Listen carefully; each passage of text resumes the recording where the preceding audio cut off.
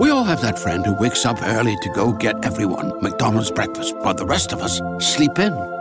This is your sign to thank them. And if you're that friend, this is us saying thank you. Now get a sausage McMuffin, sausage biscuit, sausage burrito, or hash browns. Choose 2 for $2.50. Enjoy a large iced coffee for just $2. Price and participation may vary. Cannot be combined with any other offer or combo meal. Single item at regular price. Ba-da-ba-ba-ba. All Hit Radio.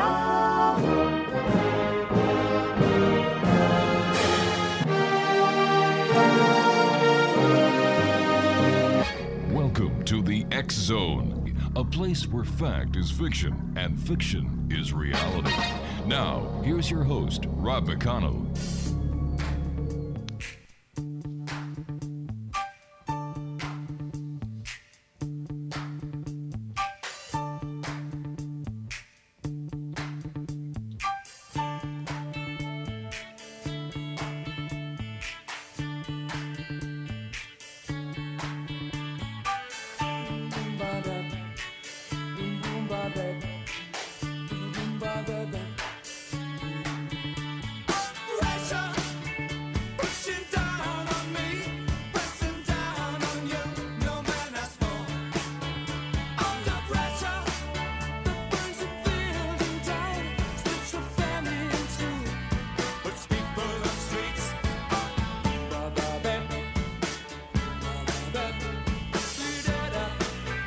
And welcome back to the X Zone, everyone. I am Rob McConnell, coming to you from our broadcast center and studios in Niagara, Ontario, Canada. If you'd like to send us an email, xzone at xzoneradiotv.com, on all social media sites, Xzone Radio TV. And to find out about the programming we have available for you 24/7, 365 on the X Zone Broadcast Network, visit www.xzbn.net. Wow, it's another week here in the X Zone. Plenty of things to talk about. We still have the coronavirus pandemic. We have Washington in a tizzy. We have the Canadian border between the United States and Canada that's going to be closed for a minimum of 6 months, they're now telling us. And we have, sanctuary cities. We have cities defunding police departments. The world has gone crazy. And, you can only blame so much of it on COVID-19. I think the rest of the stupidity must be placed where it belongs, and that is on the people of this planet. For some reason, they're as crazy as bat droppings sometimes. So let's hope together we can come to a peaceful resolution. My guest this hour is Cynthia Sue Larson. She is a best-selling author of several books, including Quantum Jumps, Reality Shifts, and High Energy. Money who helps people live more miraculous lives by accessing the worlds of possibility. Cynthia has a degree in physics from UC Berkeley and an MBA degree, a Doctor of Divinity, and a second degree black belt in Kuk Sul Wan. Hey, I think I've had that soup once or twice in a Korean restaurant. That must be something else. Cynthia is the founder of Reality Shifters and is the president of the International Mandela Effect Conference. Cynthia hosts Living and Quantum Dream on Dream Vision 7 radio network and has been featured in a number of shows on radio as well as television appearances. Her website, realityshifters.com. And Cynthia, welcome back. How are you doing? Doing great. Thanks, Rob. So glad to hear from you. Yeah, good talking to you, too. So what's new, thrilling, and exciting with you? How is this COVID pandemic affecting you and the people that you have the pleasure of working with? Well, I fortunately do most of my work on the internet. So from that standpoint, it's pretty much business as usual. The only difference is I would have loved to have traveled this year. Yeah. And that obviously didn't happen. And it's not happening. There were still a couple things coming up, but everything seems to be going to the internet. So it's a good thing we have the internet. We even did our first International Mandela Effect Conference via live streaming, and it's on the YouTube channel. So that whole thing is quite a different experience than getting together in person, which I much prefer. So tell me, what are reality shifts? Is what we're experiencing now with the pandemic and all the different social unrest, is this part of the reality shift that you talk about? That's a great question. And I think a lot of people would say this has got to be a reality shift. so I can't argue that it isn't. But usually when that term is used, what's meant instead, I found out just this year that it comes under a couple of other names too, such as disappearing object phenomenon. That's a term coined by a professor in Western University at Australia in Sydney, Dr. Tony Jinks, and also the president of the Society for Psychical Research at Oxford University, Mary Rose Barrington, had a term for it, just one of those things. So it really literally is an experience where objects appear, disappear, transport, or they could transform. I also include with my definition of terms changes in the experience of time, because time and space are very connected, and that could be me coming with my physics background. Okay, so how does this happen, and why isn't this reality shift noticed by everybody, but it seems to be only noticed by certain people? Right. I think now this is an interesting question because it kind of covers several different layers of awareness. I think my theory is that everybody's experiencing it. But having said that, a lot of people totally dismiss, like they set their keys down, they know that they put them somewhere, and they just decide later, like, I must be confused, I must be wrong.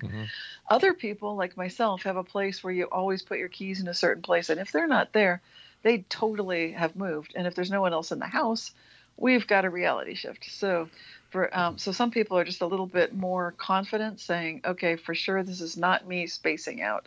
But my feeling is, and I think everyone's lost items of clothing in the laundry. We think that's normal. But how is that normal? I mean, there's obviously something going on where you're losing one sock of the pair. So yes, some people are noticing it more. I've done studies to find out who are these personality types. Turns out there's a strong correlation, which doesn't, as you know, mean causation, with intuitive feelers on the Myers-Briggs interest inventory.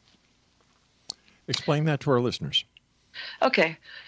There is a type of psychological test you can take on the internet in just a few minutes, and you can find out what personality type you are, one of 16 different types.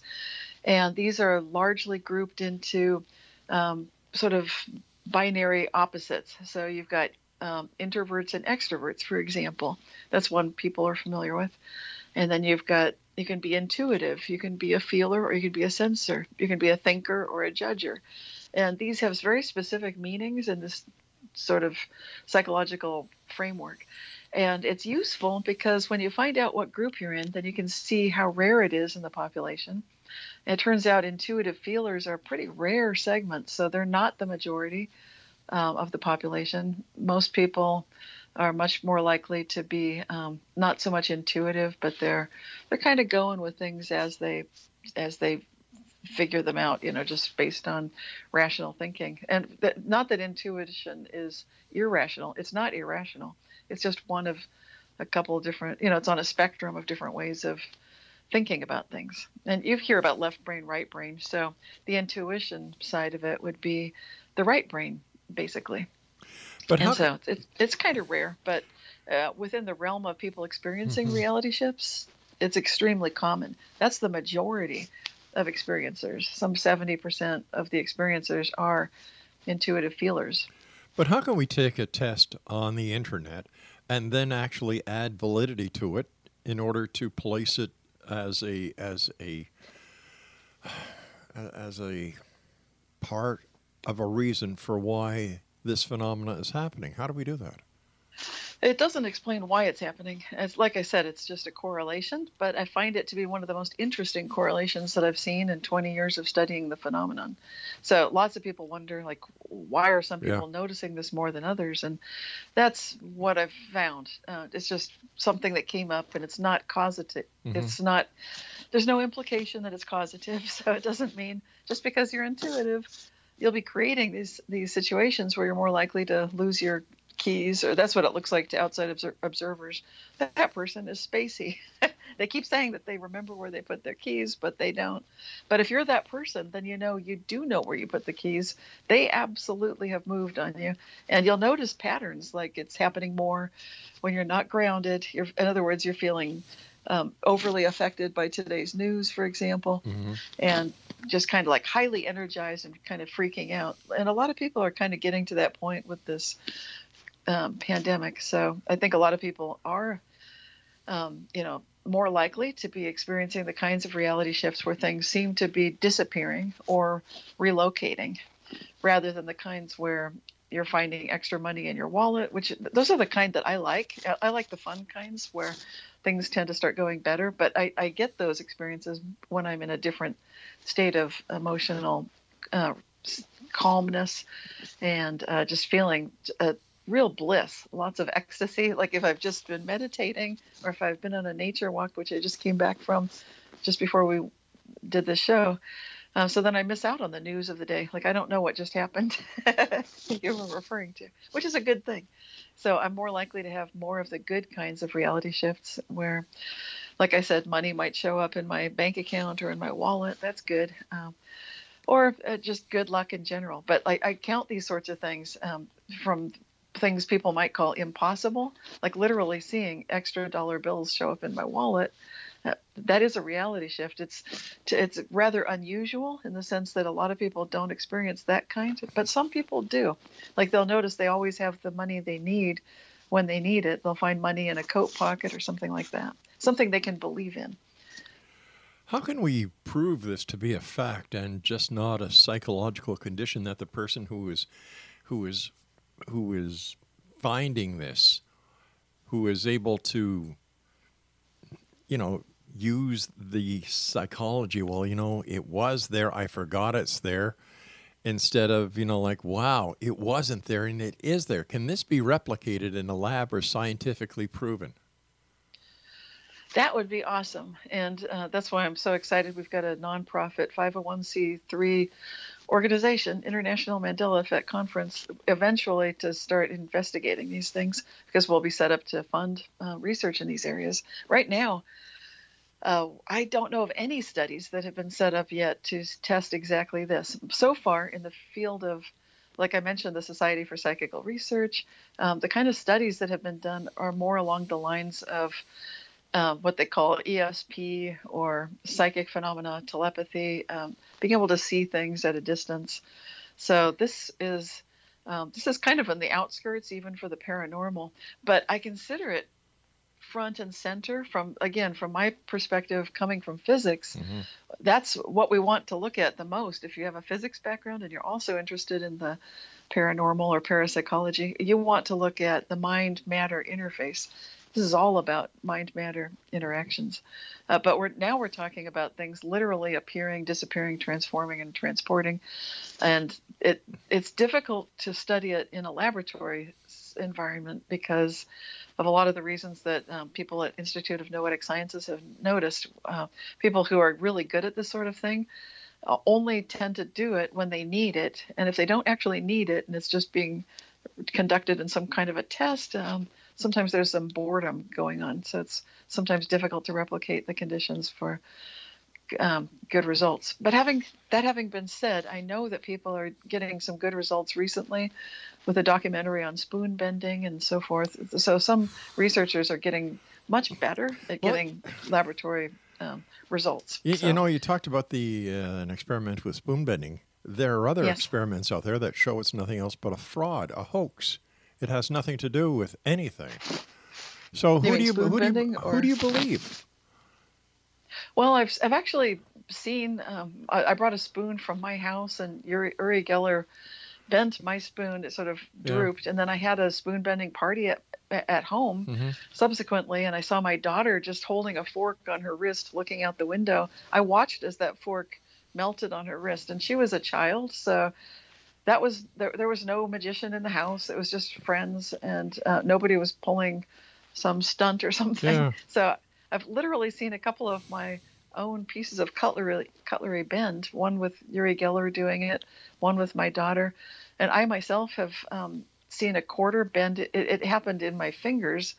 I can't say that I bent the quarter, but it bent on me. I was trying to insert it into a token machine for accepting cash so I could take the underground in our San Francisco Bay Area. It's called BART. And I was in a big hurry and I had exact change. So I'd already pre-counted exactly. Listen, I hate to cut you off, but I've got to take my break. Please stand by. Okay. Exonation, Cynthia Sue Larson is our guest this hour. And if you'd like to get more information on Cynthia, her website is realityshifters.com. I'm Rob McConnell. We'll be back after this break. Don't go away.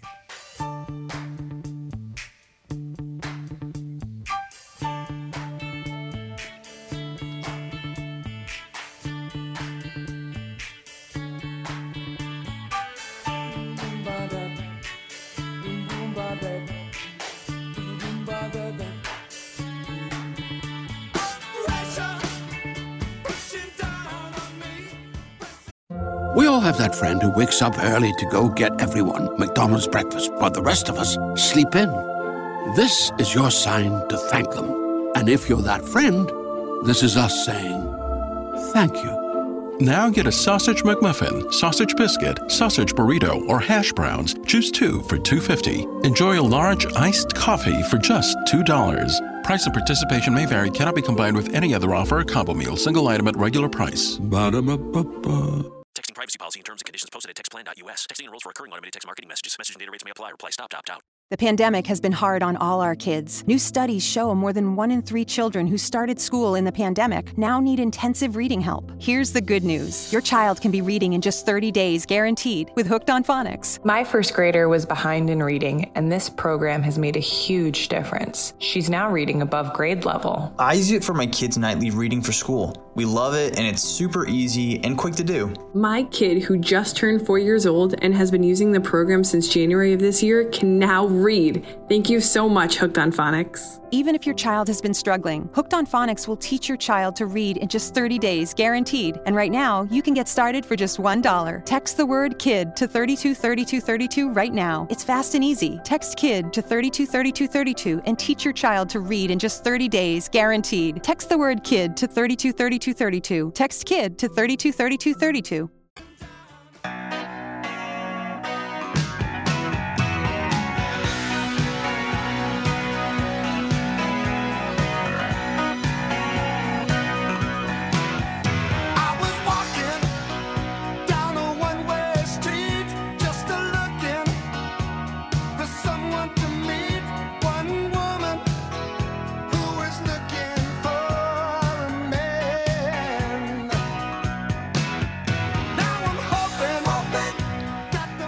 And welcome back, everyone. Cynthia Sue Larson is our guest this hour, realityshifters.com. You know, just before we went to the break, you were talking about Uri Geller. And if my memory serves me correct, in 1973, he was debunked on the Johnny Carson show, and he's been debunked by other people. So once again, how do we believe who is legitimate when it comes to things that are out of the norm compared to the claims of debunking these people that have been witnessed by thousands? Yeah, I don't do the debunking myself, so I'm not a debunking expert, but I'm a witnesser of some rather extraordinary phenomena. And like I said, my daughter bent a fork just by resting it on top of her wrist. So that was pretty much the same thing Uri was doing. As far as all I can say is maybe he's a magician, maybe he fooled me, but I saw him doing things that looked like they weren't so much magic as, that was a legitimate psychokinetic effect is what it appeared to be. Well, and then, people like... because my daughter did the same thing later, and there's no magician in our house, well, how could you explain that it worked for my daughter? So, is it possible there's something physiological that happens instead of magic, mind over matter? Chris Angel, one of the biggest magicians, used to make people believe he could actually fly, and it was all an illusion. So, in today's society, people are really looking for something special. They're looking for something more to believe in. And I often wonder how much of this belief is actually perpetrating what they believe to be part of the paranormal. Yeah, belief plays a huge role, and that can be good or can be bad. And like you hear about the placebo and the nocebo, so these are like the shadow side is the nocebo effect, where someone believes great harm can come by taking some just totally innocuous substance, and they can be damaged by something that really should have has no right or reason or there's no scientific reason whatsoever that they should be injured by some sugar pill. But if they believe that it's bad for them, it can do terrible things and they can get quite ill. Conversely, the placebo effect, placebo just comes from the Latin I shall please. People that take that can be benefited, as originally was discovered by nurses in the field during World War II. They ran out of painkiller to give the soldiers, so they just gave saline solution, salt water, in syringes because that's all they had, and it was found remarkably to be effective in about 1/3 of the cases, which is phenomenal. So what can you say about that? Our belief is powerful, and that can be a very good thing. Tell me, as a scientist yourself, you've got a degree, I believe, from UC Berkeley in physics. How do you explain this scientifically? Well, you mean explaining the placebo effect? Well, not the placebo effect. I'm talking about, how do you explain how money just appears in your bank account or in your wallet, or your keys mysteriously manifest in a place where you didn't put them? How do you explain this as a physicist? Okay, well, my best go at it is to take a look at, I build on the work of people who came before me. I'm not pulling something out of thin air. So I look at all of the various quantum interpretations that seem to me to be relevant to the kind of phenomena that I'm witnessing. And what I've noticed is that when I look at the holographic interpretation, which was from David Bohm, which is that there's this oneness, that there's an enfolded and, there's an implicate and an explicate order, which just means there's kind of like something on the inside holding it all together, and then there's what we see so-called out there. I love that theory because it really I love the oneness of it, the interconnectedness of it, because it really does seem like that's how things are happening. But I also relate strongly with the multiverse theory. Also, there's a third one I love, which is the transactional interpretation. So those three. Oh, and frankly, I love the Copenhagen. I like these different. It's like the blind man and the elephant. Each one of these takes on the quantum, the strange, wild, wacky world of quantum physics. Each of them has some tremendous insights. What I like about the Copenhagen theory is that there is a collapse of the wave function. This is the theory that you've heard about, where consciousness plays a pivotal role. And you can basically determine what kind of results you get based on where you choose to observe and experiment. Some people say you can't think about reality that way, but to me, absolutely. Well, we're seeing things like the placebo effect. If you view it a certain way, it's positive. If you view it another, it's negative. That's a simplistic oversimplification. But so what I like to do is just look at all these different, those are 4 main theories that I'm naming here, and I love them all, each for their own value. Each of them is, of course, competing and trying to say they're the main theory, the main interpretation. We still don't have a scientific agreement, even among quantum physicists, of which of these interpretations is the theory. And in fact, we're looking for a theory of everything, which would then bring in the world of the very, very large, the universe and so forth. But going back to what I believe in, or what it's not what I believe in, but what I'm theorizing might be responsible for what's going on. It would be a combination of collapsing that wave function with our conscious observation, but mostly it ties in with the fact that we as observers are able to literally jump between these physical possible realities, that what we think is so-called out there and real is not really that real. And our consciousness is very capable, with energy and with focus, of moving from one to another. This is where, if you do martial arts, or if you do yoga or Tai Chi or something like that, then you can recognize, aha, I think I've experienced that. Okay, so if there are so many people looking at, let's just say bending spoons or reality shifting, and we have all these theories. If there are so many people looking at these theories, how come there's nothing concrete yet? How come they're just theories? Right, and we've had 120 years of quantum physics and still just theories. What we keep finding with quantum physics, even though I've been, it's funny, I went to the premiere of Particle Fever, which is a documentary that I saw at UC Berkeley with physicists. They had a panel of 12 people up there, some professors from UC Berkeley. A lot of them worked on the Large Hadron Collider. And what they were saying, some of the students were in the audience, with me, and they were coming up to the microphones and asking questions of the panel, just saying, like, do you think there's anything for us in the future? Looks like everything's been discovered. I keep hearing that, but that's ridiculous, because what I see with their research, especially in quantum physics, just like what was reported in 2019, the work of researchers in collaboration between the University of Vienna, Austria, and Edinburgh, Scotland, had found that you can have two observational trusted devices at the same place and same time, witnessing two completely different realities.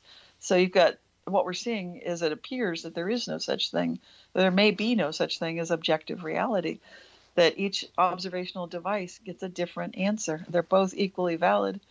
So that's the kind of, that's the reason that we don't yet have an interpretation that everyone can agree on, because people have their own preferred viewpoints, and we still don't have anything that ties it all together into a completely agreed upon theory of everything. So I don't know. It's a complicated universe. There's a lot of mystery out there. Is it actual mystery, or are we looking for mysteries that aren't really there?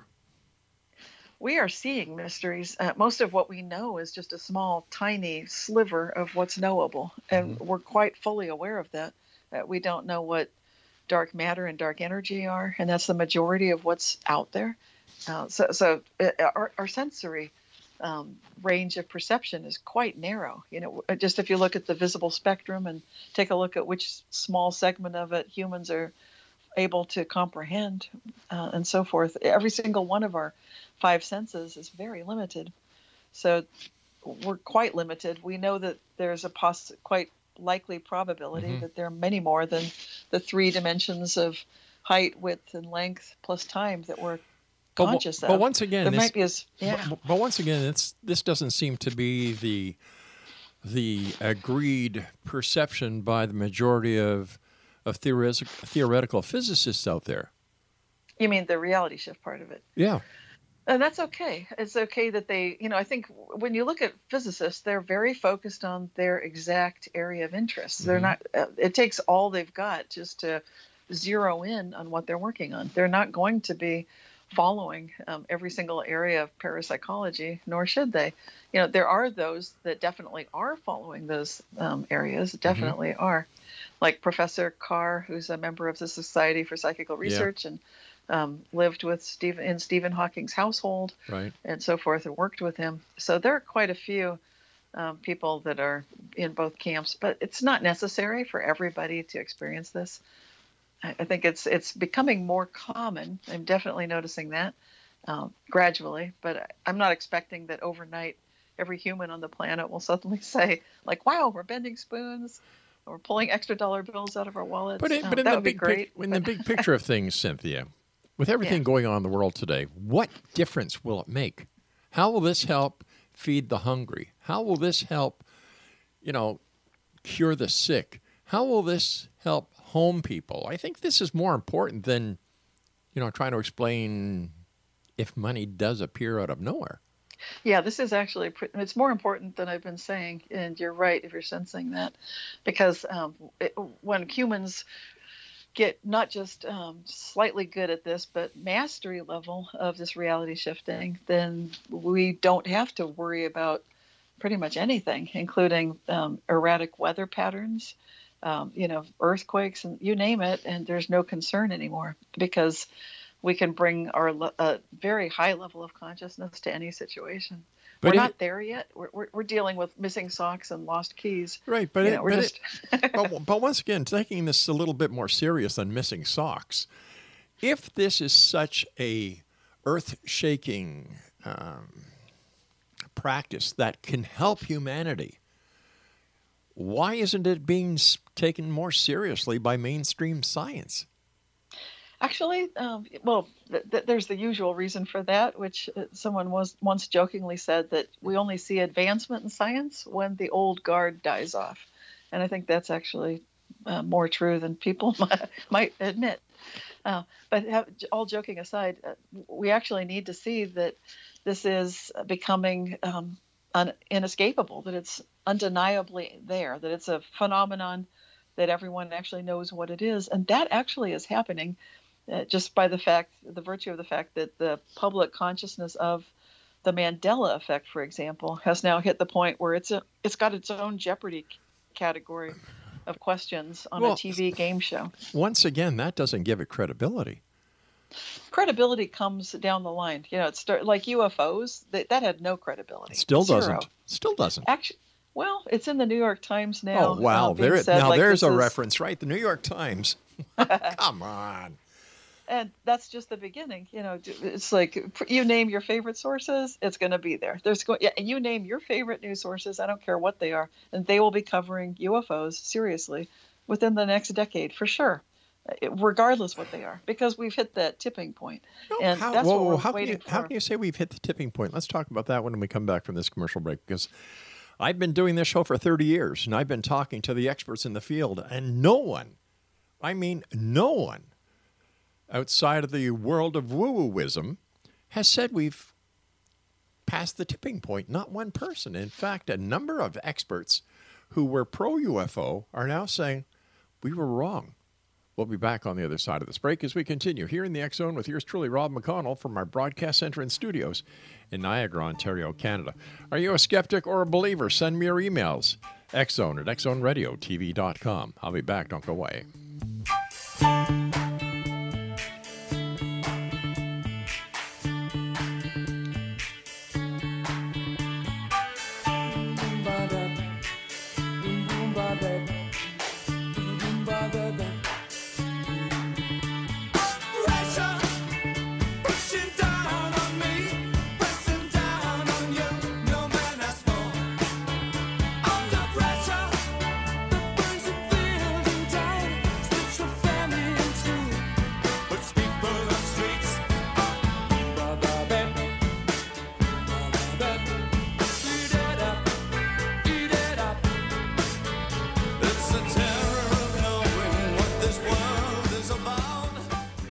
We all have that friend who wakes up early to go get everyone McDonald's breakfast, while the rest of us sleep in.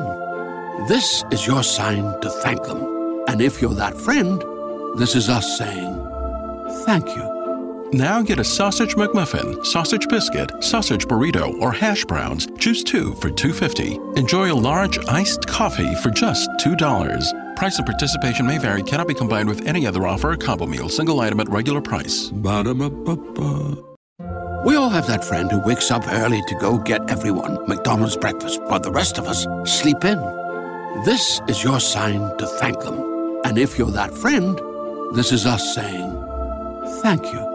Now get a sausage McMuffin, sausage biscuit, sausage burrito, or hash browns. Choose 2 for $2.50. Enjoy a large iced coffee for just $2. Price and participation may vary. Cannot be combined with any other offer or combo meal. Single item at regular price. Ba-da-ba-ba-ba.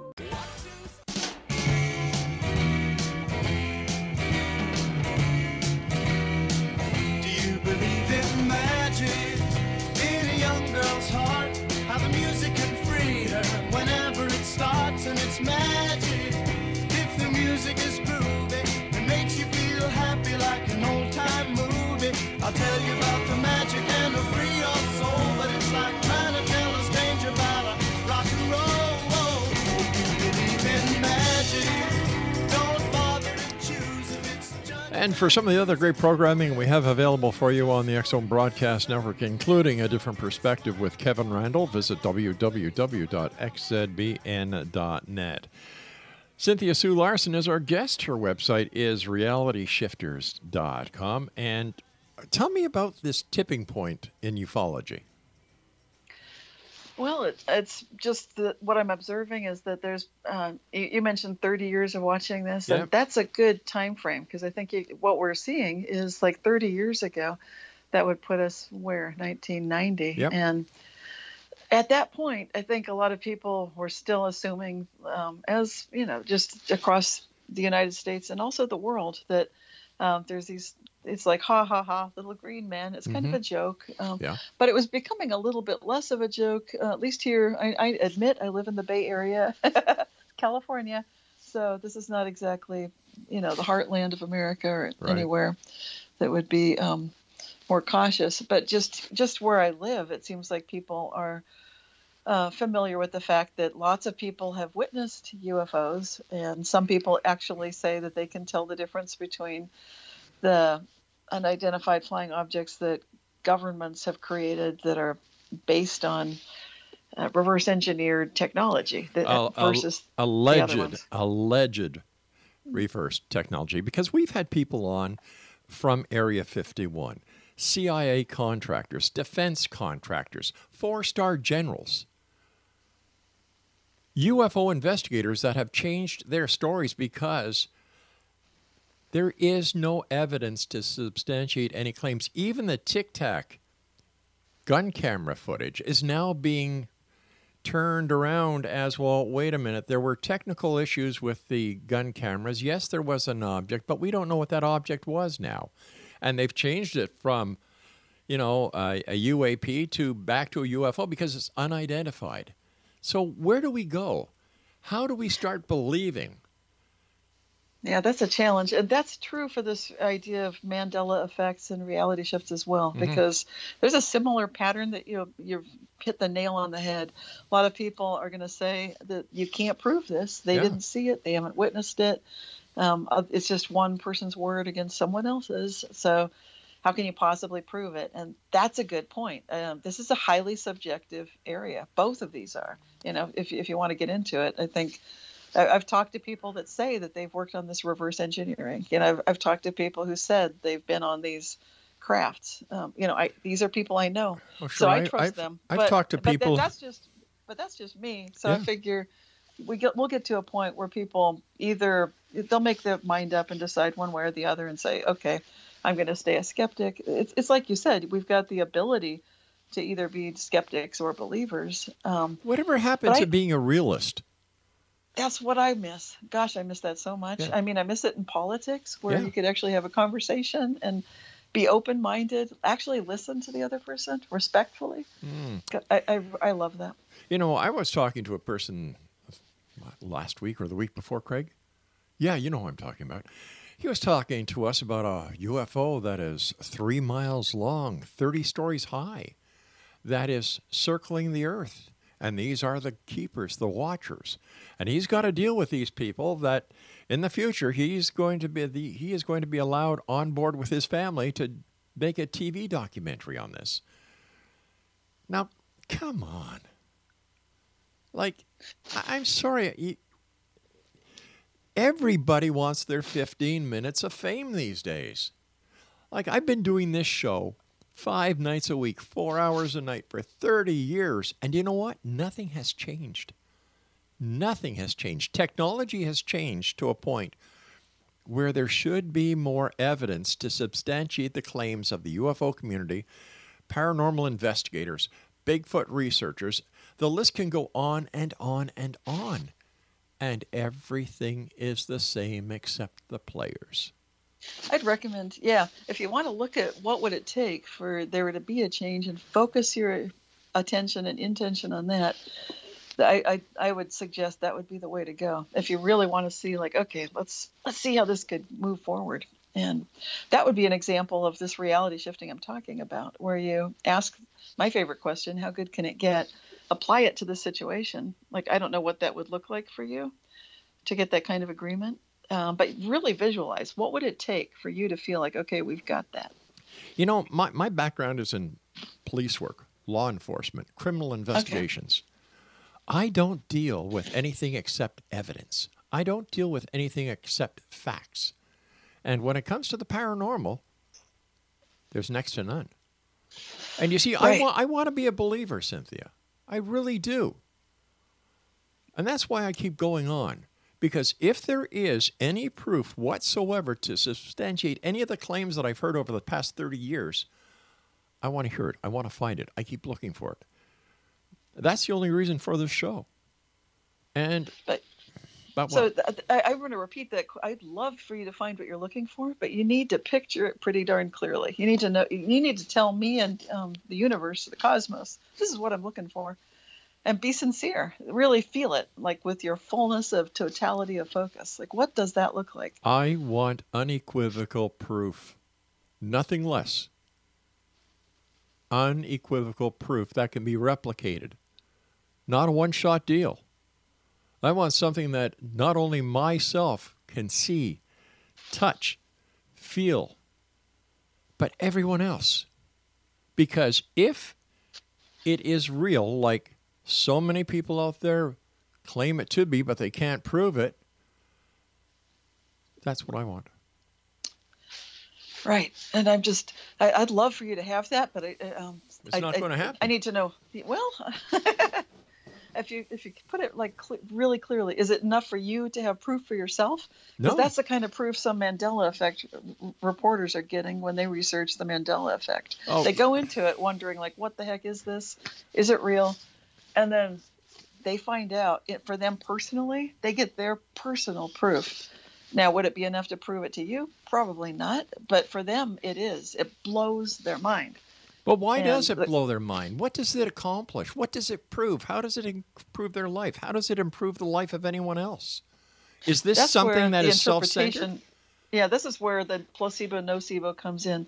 If you come into it with a negative attitude, then it's not going to do much improvement of any kind. If you start thinking this is the mark of the devil, or now we know for sure Satan has arrived, or it's mad scientists at CERN are messing with our reality, they've created a black hole. If you go into any of those dark paths, it will not improve your life. At least I can't think of a single way that it would. Well, first of all, I don't believe in the devil, number one. I don't believe in Satan, number two. Number three, I don't think the scientists in CERN are doing anything wrong except trying to get to answers that a lot of people really won't want to hear.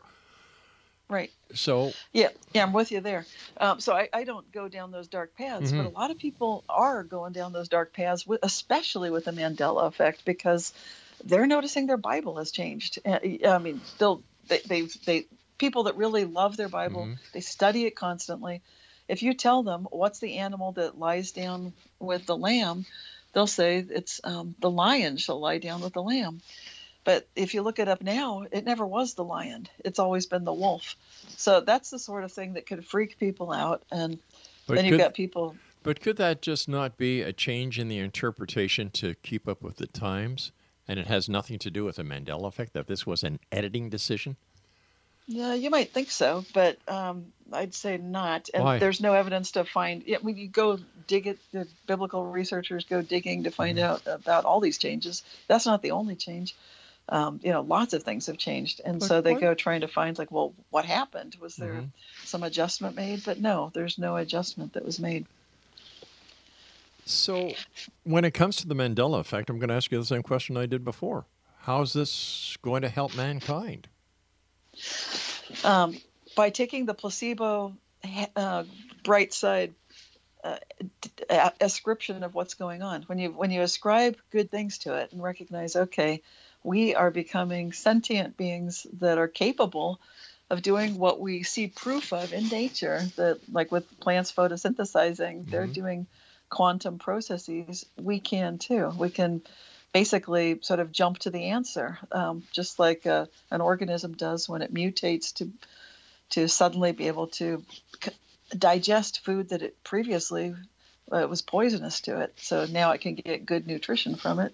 And we can start making use of this on a conscious level instead of only doing it subconsciously, which is, I believe, what we've been doing all along. We've been benefiting subconsciously, as all of nature does, from these very powerful quantum jump capabilities. Basically, if you need something, then as a species, we're able to evolve to that next step that we need to attain. And you can see evidence of that. It's not proof. It won't prove it to someone with the police background that you have, but it can start giving you at least some kind of footing. So hopefully we could, I'd love to create some experiments that would be able to provide the kind of proof you're looking for. I don't know how we'll go about doing that, but I think that would be great.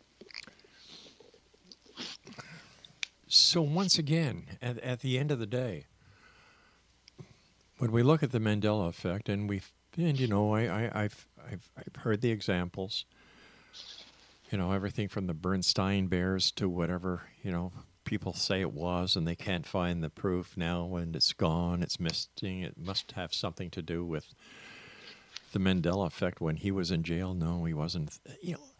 Big deal. It seems like this is a hobby.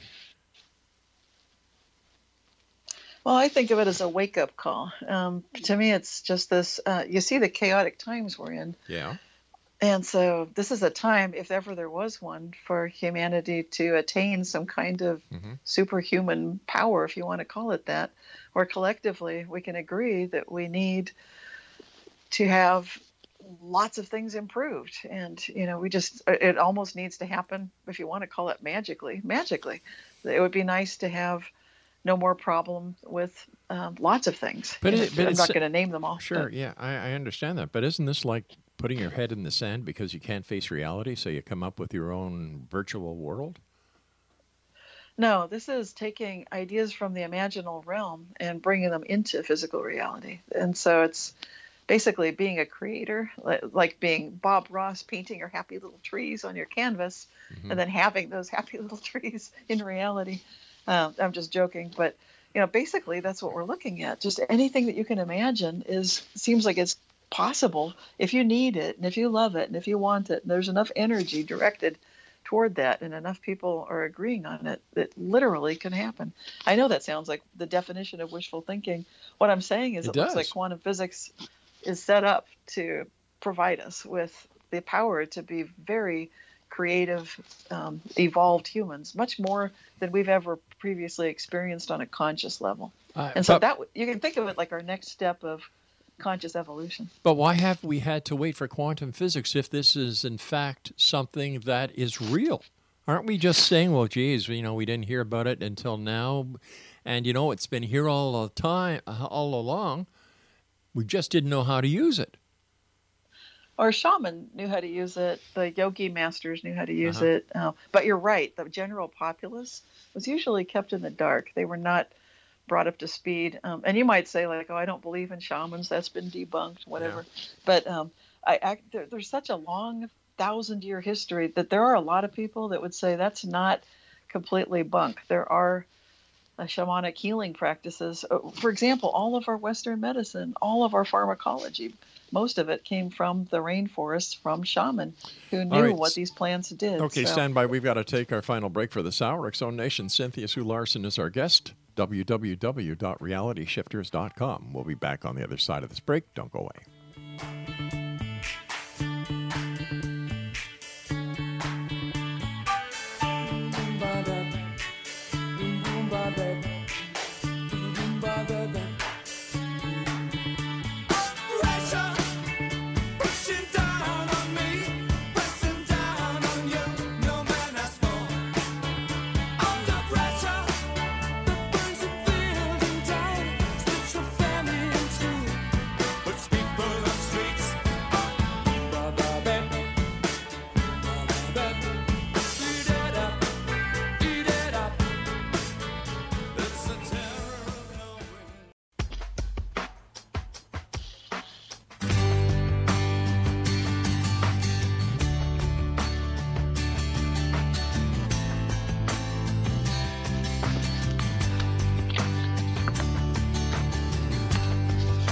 Somewhere there's a river looking for a stream. Somewhere there's a dreamer looking for a dream. Somewhere there's a drifter trying to find his way. Welcome back, everyone. Cynthia Sue Larson's our guest. Let me see, realityshifters.com. You know, you were talking about shaman before we went to the final break here. A lot of shamans use psychotropic drugs in order to get to where they're going, or they go into sweat lodges and cause physiological effects that are not really suggested by a lot of doctors. So are we supposed to look at these people who've practiced for thousands of years, taken psychotropic drugs, put themselves on the edge of mental imbalance, and say, wow, they're onto something? No, I'm actually, That would be ludicrous. Yeah. There are other methods for getting into that state of trance that is utilized by most shamans, and a number of different methods, not just psychotropics. There's drumming. I'm not going to go into all of the different ways, but and that's definitely not what I'm recommending. I don't use psychotropics myself, nor do I recommend that people automatically go that route. It's not necessary for experiencing these quantum jumps and reality shifts and Mandela effects that I'm discussing, but instead, just the open-minded awareness that maybe these things might be happening. That is essential, to at least be open-minded to the possibility that this could be. I'm just going to hold you here for a second, because you said the possibility that these things might be happening. Right. Why wouldn't you say to notice these things are happening? You're saying, well, they might be happening. I'm opening the door a crack for people instead of pushing their door full open to walk into my world. I would not foist my world experience on anyone. Well, how did you get involved in all this? I started experiencing rather epic, large-scale reality shifts of just huge changes of people being alive again that I know had died. My roommate's cat was alive again that had been hit by a car. And, I've seen lots of things appear out of nowhere, that, like the sundial sculpture at the Berkeley Marina, that is a gigantic concrete sculpture about 20 feet high, or, maybe 6 meters high.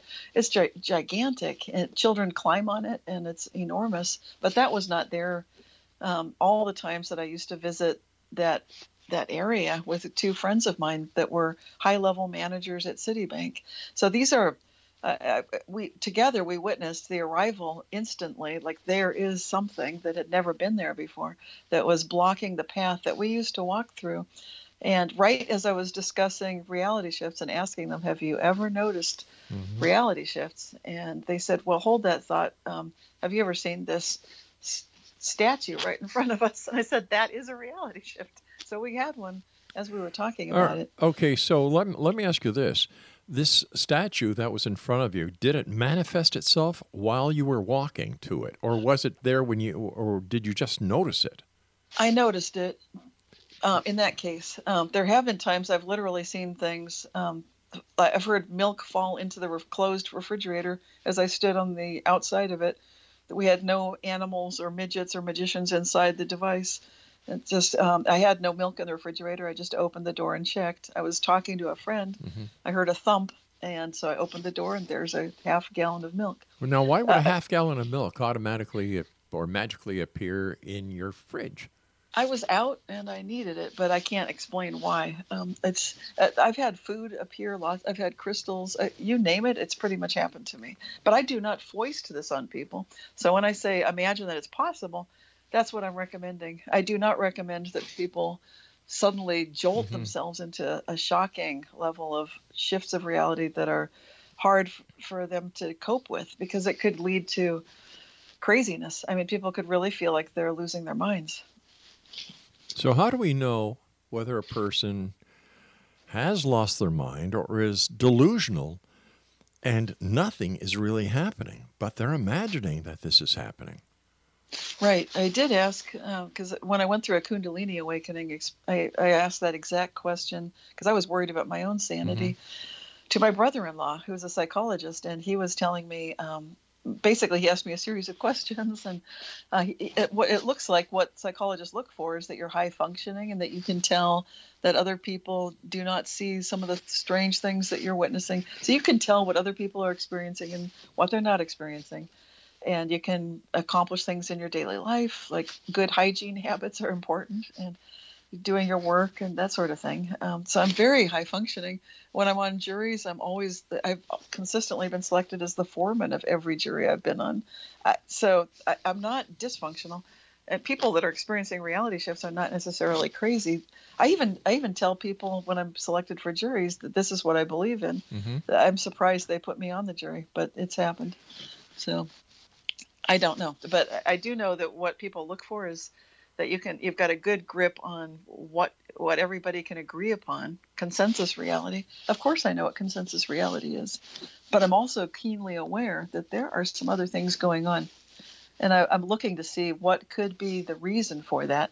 And I'd love to know how we can evolve as a species, as the human, Homo sapiens, to something that's much more wise than we've ever been before. Because I think we need that level of wisdom, and I believe that this phenomenon, the Mandela effects, can bring that to us if we accept the invitation to make this a conscious phenomenon, not leave it just to our shamans to be aware of it, but for all of us to recognize this is something that we can start playing with. It's safe to play with. We can see the good of it and the placebo effect, and we can get tremendous advantages from it. So are you trying to interfere with the normal progression of evolution by skipping a few steps using the reality shifts? Not at all. I would here reference the work of Dr. Carl Kalleman. He's a Swedish physicist who has written books about, I think the one I'm referring to is the 9 waves of creation. Mm-hmm. You may have heard of the Mayan prophecy of 2012. So the one that didn't work, and that was nothing else but a bunch of hype. Yeah, I remember that one. So that's where the people say the Mandela effect came in, right there. The technology come on, you got to be kidding me. Really? No. Yeah, really. Now, I myself have been aware of the Mandela effect since the 90s. Actually, all my life I've witnessed it, but I didn't really start calling it something reality shifts until the 1990s. Previous to that, Philip K. Dick was keenly aware of the phenomenon. He wrote about it, not necessarily calling it the Mandela effect. Art Bell noticed it, actually did call it the Mandela effect in April of 2001. So we've got a long history of a lot of people noticing it.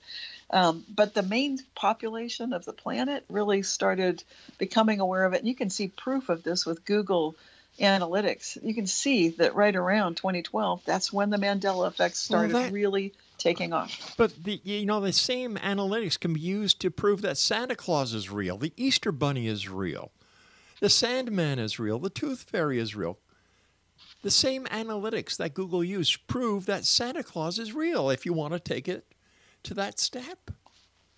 Yeah, that's an interesting, I love that you brought that up, because Santa Claus, you look at the North Pole, I don't know what you remember. Do you remember there used to be Santa's Village up on the North Pole with I used to see this little candy striped cane. Do you remember that? And I think about Santa's Village and all this stuff. But now that's impossible because there's no continent of Arctica. There's no constant body of snowy ice landmass up there where there could be such a workshop. It's just ocean. So that's another Mandela effect. I'm glad you touched on that. That's not a Mandela effect. Come on. That's kids. For those of us that remember that I looked at globes and I'd see that snowmass. I've traveled the world. All my childhood, we'd get on an airplane, fly around the world. I'd see that there's snowmass. I didn't see Santa's workshop, but of course there was enough to see that, there's snow up there. It's there definitely is this snowy little. I didn't go to the North Pole, but it looked like it was probably up there. Let me see if I got this straight. So what you're saying is there's no snow in the Arctic. I'm saying there's no longer a continent of Arctica. There's no longer a year-round snowy place where there could be that you could actually point at a globe. The globes don't even have it anymore, and show a child that's where Santa's workshop might be, because it's not on the globes. Apparently, it never was. Even though I do remember that it was. I remember in the 1960s, the globe in my classroom did have the continent. It had this little Arctica, little snowy mass up at the North Pole. Well, I'm looking at a map right now, and it shows the Arctic region. I'm looking at pictures right now that show snow in the Arctic. That's good.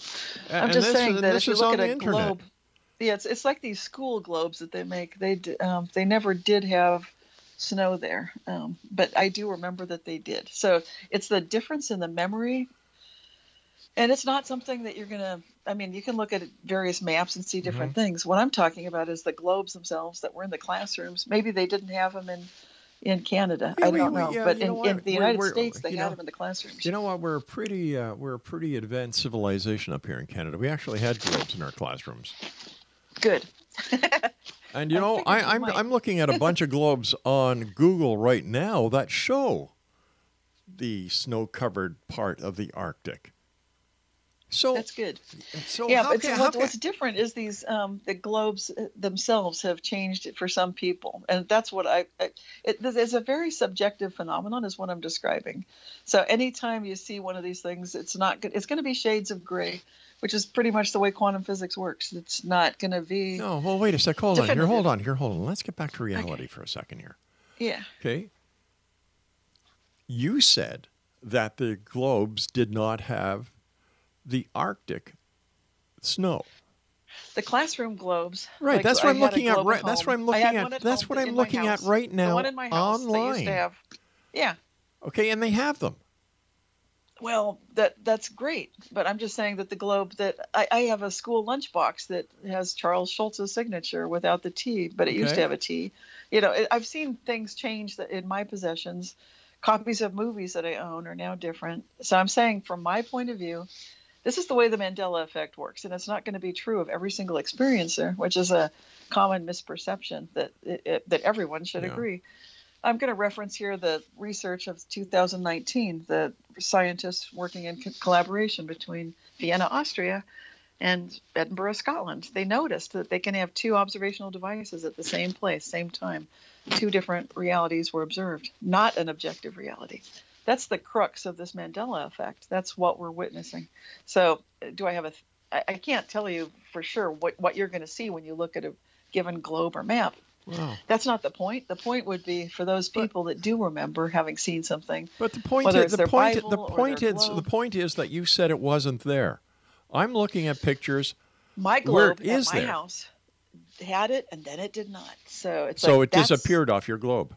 Right. Like I've seen. All right, Cynthia, we've got to say goodnight for tonight, and because you're a little loopy, and I think it's time for you to take your meds and take a nice warm glass of milk, and maybe you'll feel better in the morning, and who knows, maybe the snow will be back on your globe in the morning. But as I like to say sometimes, here in the X Zone, we deal in reality. And, you know, you're the one who brought it up that there was no snow on the globes, and I'm looking at 1, 2. Craig, how many do we count? More than 42, and this was just in about 5 minutes. We found no references to the Mandela effect and 2012. Man. Psychotropics. That's all I can say to that. And, of course, with that comes another one bites the dust here on the X Zone. Hey, listen, if you want to come on this show, you better be prepared. Because here we're searching for answers, but we demand the truth. I'm Rob McConnell. Talk away. Another one bites the dust. And another one gone. And another one gone. Another one bites the dust. Hey, hey, I'm gonna get you too. Another one bites the dust.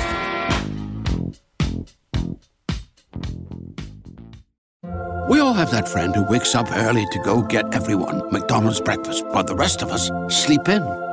This is your sign to thank them. And if you're that friend, this is us saying thank you. Now get a sausage McMuffin, sausage biscuit, sausage burrito, or hash browns. Choose 2 for $2.50. Enjoy a large iced coffee for just $2. Price and participation may vary. Cannot be combined with any other offer or combo meal. Single item at regular price. Ba-da-ba-ba-ba.